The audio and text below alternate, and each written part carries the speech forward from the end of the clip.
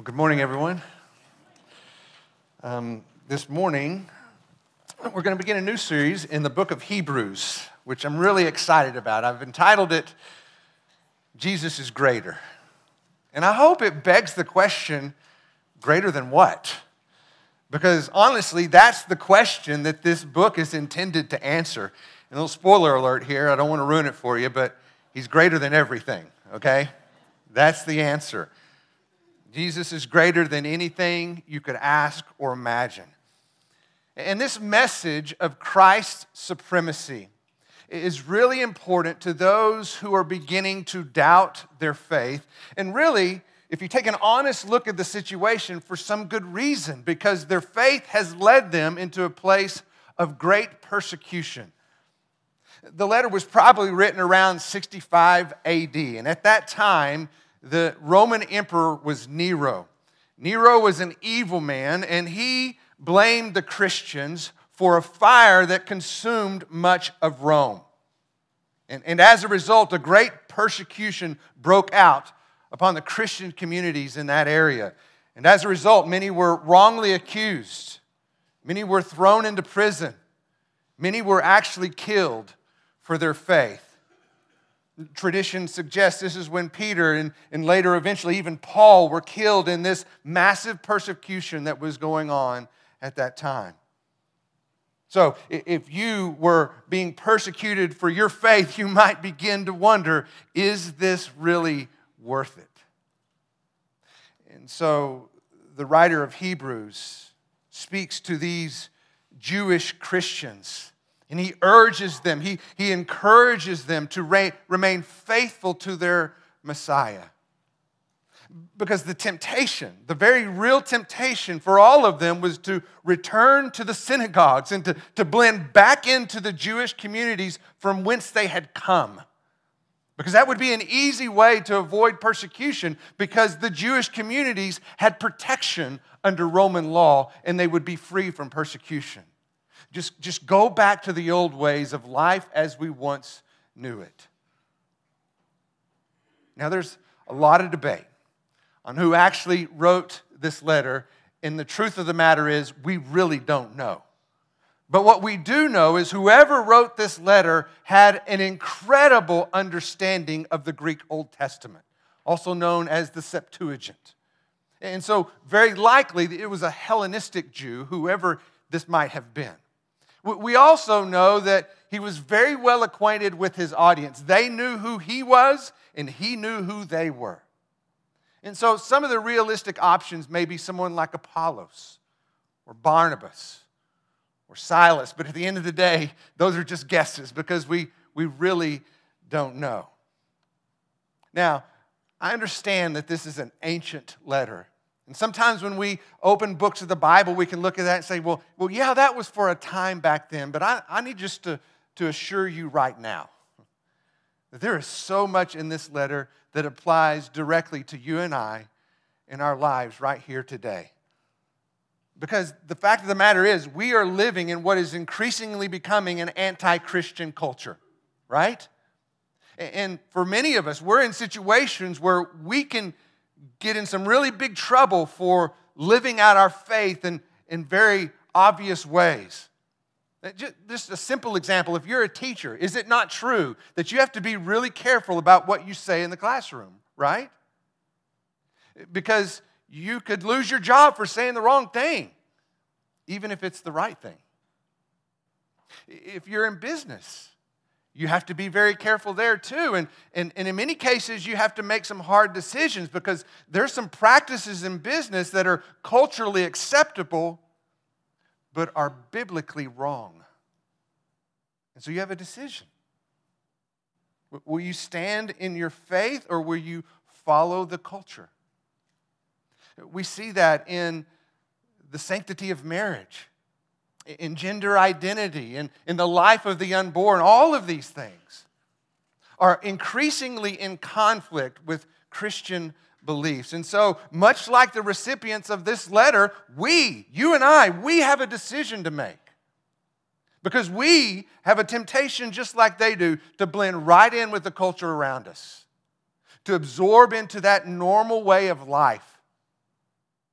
and to hide our faith from public view.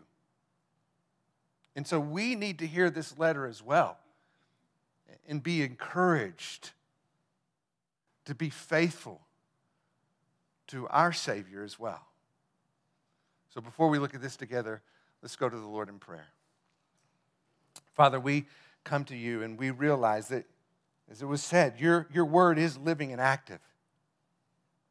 And so, Lord, we believe that the power of this word speaks in our lives today, relevantly, significantly, in a life-changing way, just as it did to these original listeners of this letter when it was read.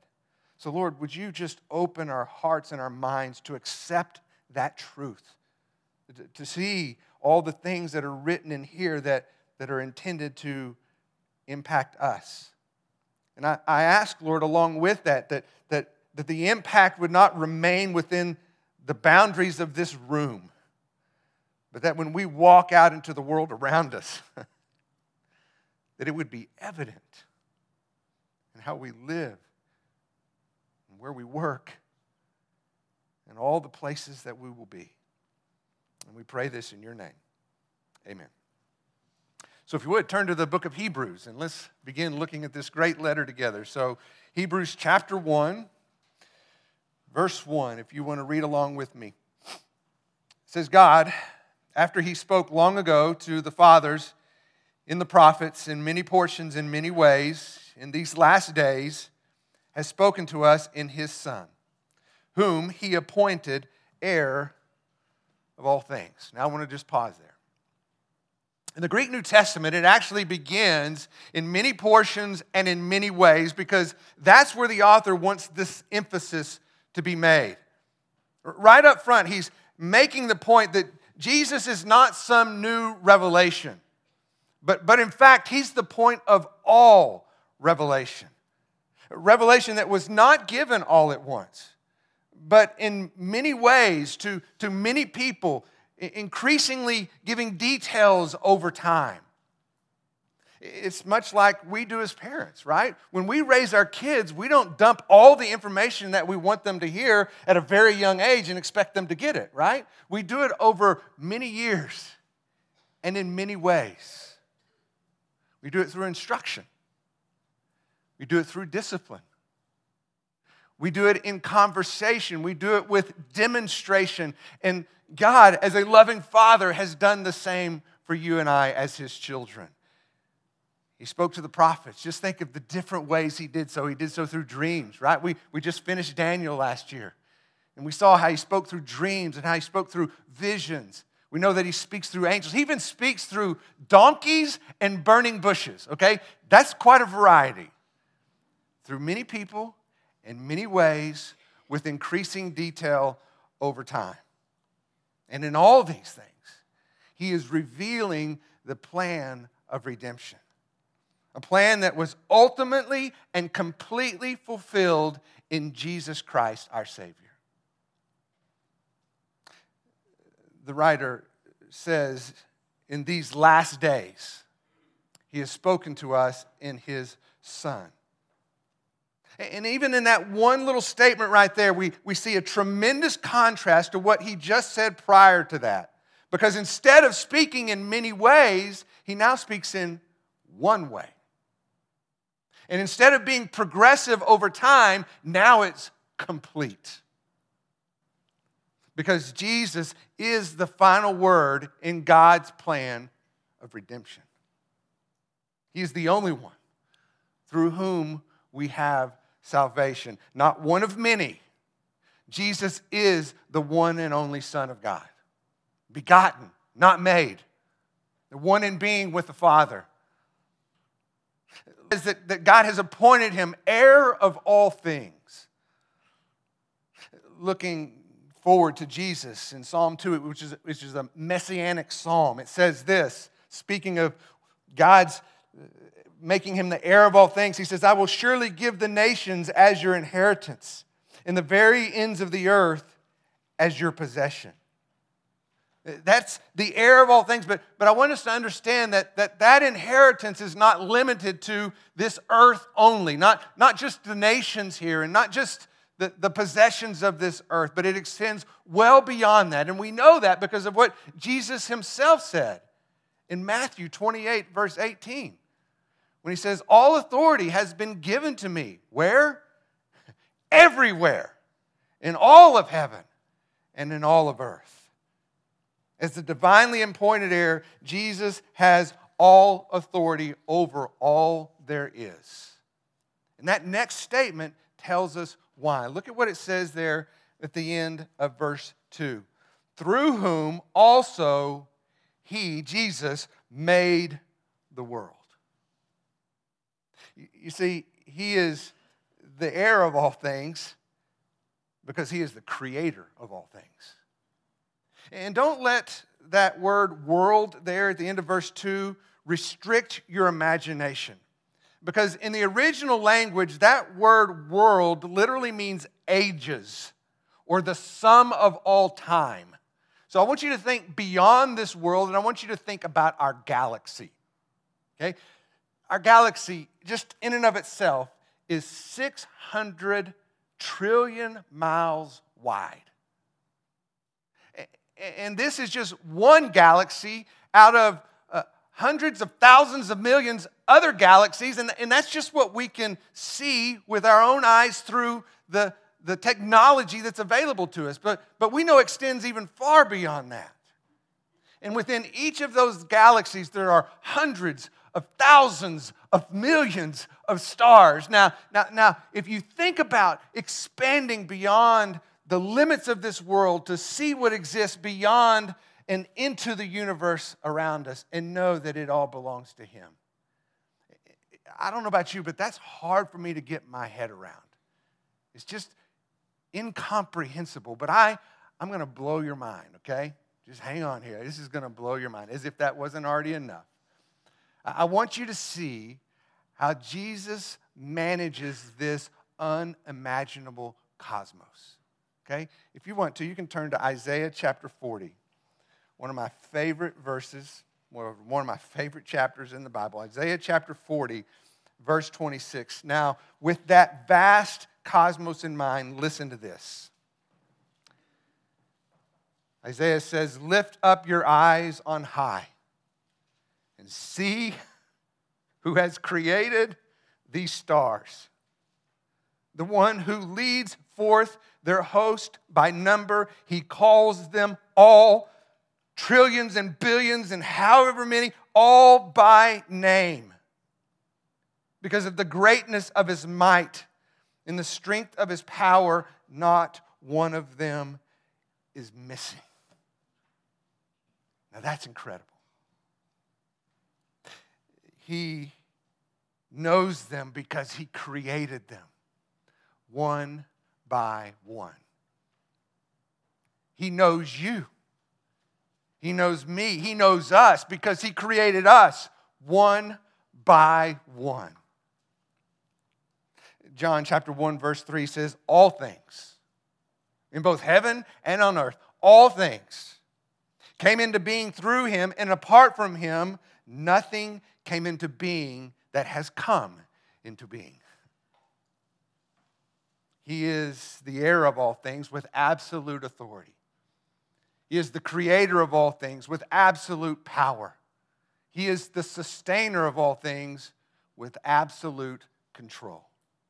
Look at how the author goes on in verse 3. He says, and he, speaking of Jesus, is the radiance of his glory and the exact representation of his nature, and upholds all things by the word of his power. Jesus is the creator and sustainer of all that exists. Colossians 1:17 says that he is before all things, and in him all things hold together. And so this is not some frantic effort like it would be for you and I just to keep all the plates spinning everywhere. That's not what's happening here. In fact, he speaks in creation response. He is before all things, and in him all things hold together. It is a moment by moment, miraculous, divine intervention. As Jesus works all things together, all things that are happening in this world, both good and bad, to fulfill the redemptive goal that he has in mind. And this is not something that he does from just this unknowable distance, but by God's mercy, he has entered in to the world that he created. He became the visible image of the invisible God. The writer of Hebrews says he is the radiance of God's glory. And when you think about radiance, I don't want you to think about reflection. Kind of like we would see that the moon reflects the light of the sun. That's not what's happening here, because those are two distinctly different objects. Instead, this is the radiance of the sun. This is the light and the warmth that we can both see and feel. The radiance of the sun is what we see and feel and in our lives. It is the exact representation of who God is. It's that energy of the sun that emanates from the sun itself. That's what it means for the glory of God to shine through the life of Jesus Christ. John chapter 1, verse 14 says, "And the Word became flesh," speaking of Jesus, "and that flesh dwelt among us, and we saw His glory." Glory of the only begotten from the Father, full of grace and truth. And that grace and truth is a part of God's nature. It's the exact representation of who He is. It's interesting in the Greek language when it uses that phrase, exact representation, it's borrowing from this idea of an image that is created like on a coin that corresponds perfectly with the die from which it was cast. That's the image here. That's the exact representation. So that when you see Jesus, you see God. The one is the exact imprint of the other.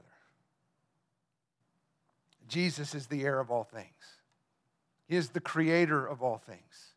He is the sustainer of all things, and He is the redeemer of all things. Look there at the end of verse 3, where it says, "When He made purification of sins, He sat down at the right hand of the Majesty on high." Earlier I said Jesus is responsible for everything, but He's not responsible for sin. That responsibility belongs to humanity. Because despite God's perfect provision, we, each and every one of us, have rebelliously, selfishly, and sinfully chosen to go our own way. And yet, Jesus came to redeem what sin has destroyed. And the author explains how when he said He gave His life as a purification for sins.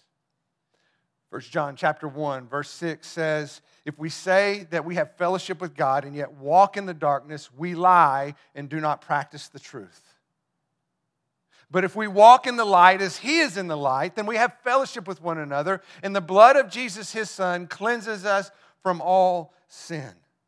And so we can see from this passage that the cleansing came with the cost, that Jesus shed His blood on the cross for the forgiveness of our sins. That's what we just remembered when we came to the table together this morning.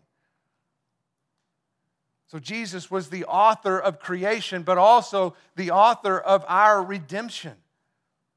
And having finished that work of redemption, the writer of Hebrews says that Jesus sat down at the right hand of the Majesty on high.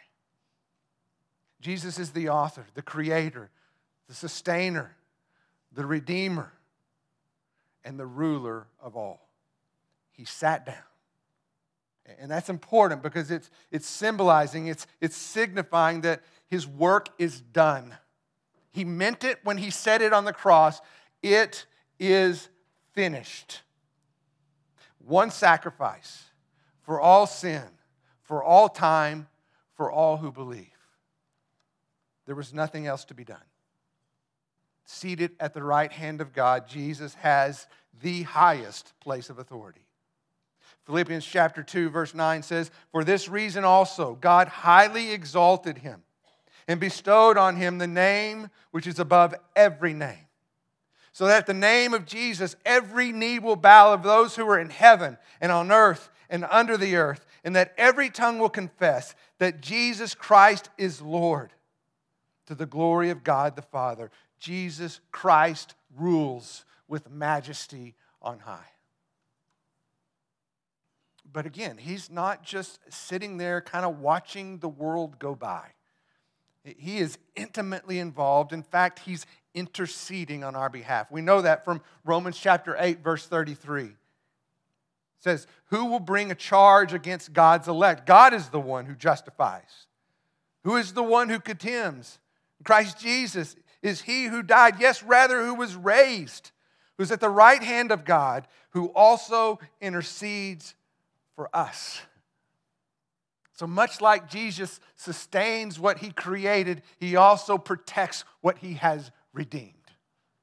We are secure in him. He does so with ultimate and unchallenged authority, ruling with righteousness, seated with majesty on high. Jesus is greater, the heir of all things, the creator of all things, the redeemer of all things, the sustainer of all things, the ruler of all things. And if Jesus, with all that authority and power, if he is for you, then you tell me who can be against you. And I want you to stop and think about that for a minute. Because I don't know about you, but in our day-to-day lives, I have a tendency to forget that. And here's why. Because we encounter situations and difficulties in our life that seem really, really big. Heavier than we feel like we can carry. And I've had one of those weeks where things just kept coming. And I just thought, I'm not sure that I can do this. And the fact of the matter is I can't. But guess what? Jesus is greater. He's greater than all those things. So we need to understand that he's not only the creator and sustainer of this world, he is the one who sustains you and me. And that when he is for you, nothing can be against you. He is the heir of all things. And as the one who has authority of all things, he gives you and I everything that we need for life and godliness. We lack for nothing in him. He is the creator of all things, including our new creation identity in Christ. Old things have gone. Behold, new things have come. He is the redeemer of all things, and there is therefore now no condemnation for those who are in Christ Jesus. He is the ruler of all things, and one day, as that ruler, he will make all things right. Jesus is greater. Amen? Let's pray together. 3 verses. Lord, 3 verses, and you have described with incredible significance who Christ is and why he is greater than anything we could ask or imagine. In 3 verses, you have helped us see how Jesus Christ is the heir of all things, the creator of all things, the sustainer of all that he has created, the redeemer of all things. One sacrifice for all sin, for all who believe, for all time, the ruler of all things, who even in this moment intercedes on our behalf. And one day, a day we pray very soon, you will make all things right. So Lord, may we, as we go about our days and we encounter things that seem heavy and obtrusive and overwhelming, that we would turn to you and know that you are greater than anything that we could ask or imagine, and that you not only made us, you also sustain us, because we belong to you. We pray this in your powerful name. So one of my favorite stories is in the Chronicles of Narnia. And there's this scene, I think it's in Prince Caspian. It's a beautiful scene where Lucy sees Aslan. If you're not familiar with the Chronicles of Narnia, Aslan represents Jesus. So she sees Aslan in this open field. The moonlight is shining. He's beautiful and he's radiant. And she sees him. And she runs to him. And she buries her face in his mane. And she embraces her with all of her might. And he lies down and allows Lucy to sit between his two front paws.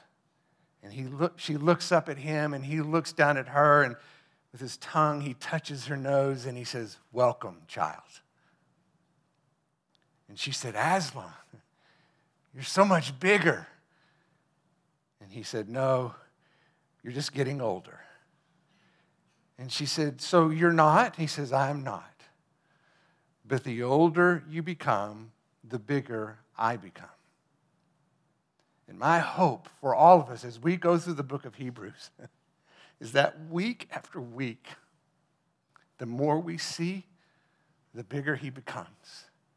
The greater, more magnificent of who Christ really is would impact our lives in powerful ways, increasingly over time. May he become bigger and greater for all of us. Amen.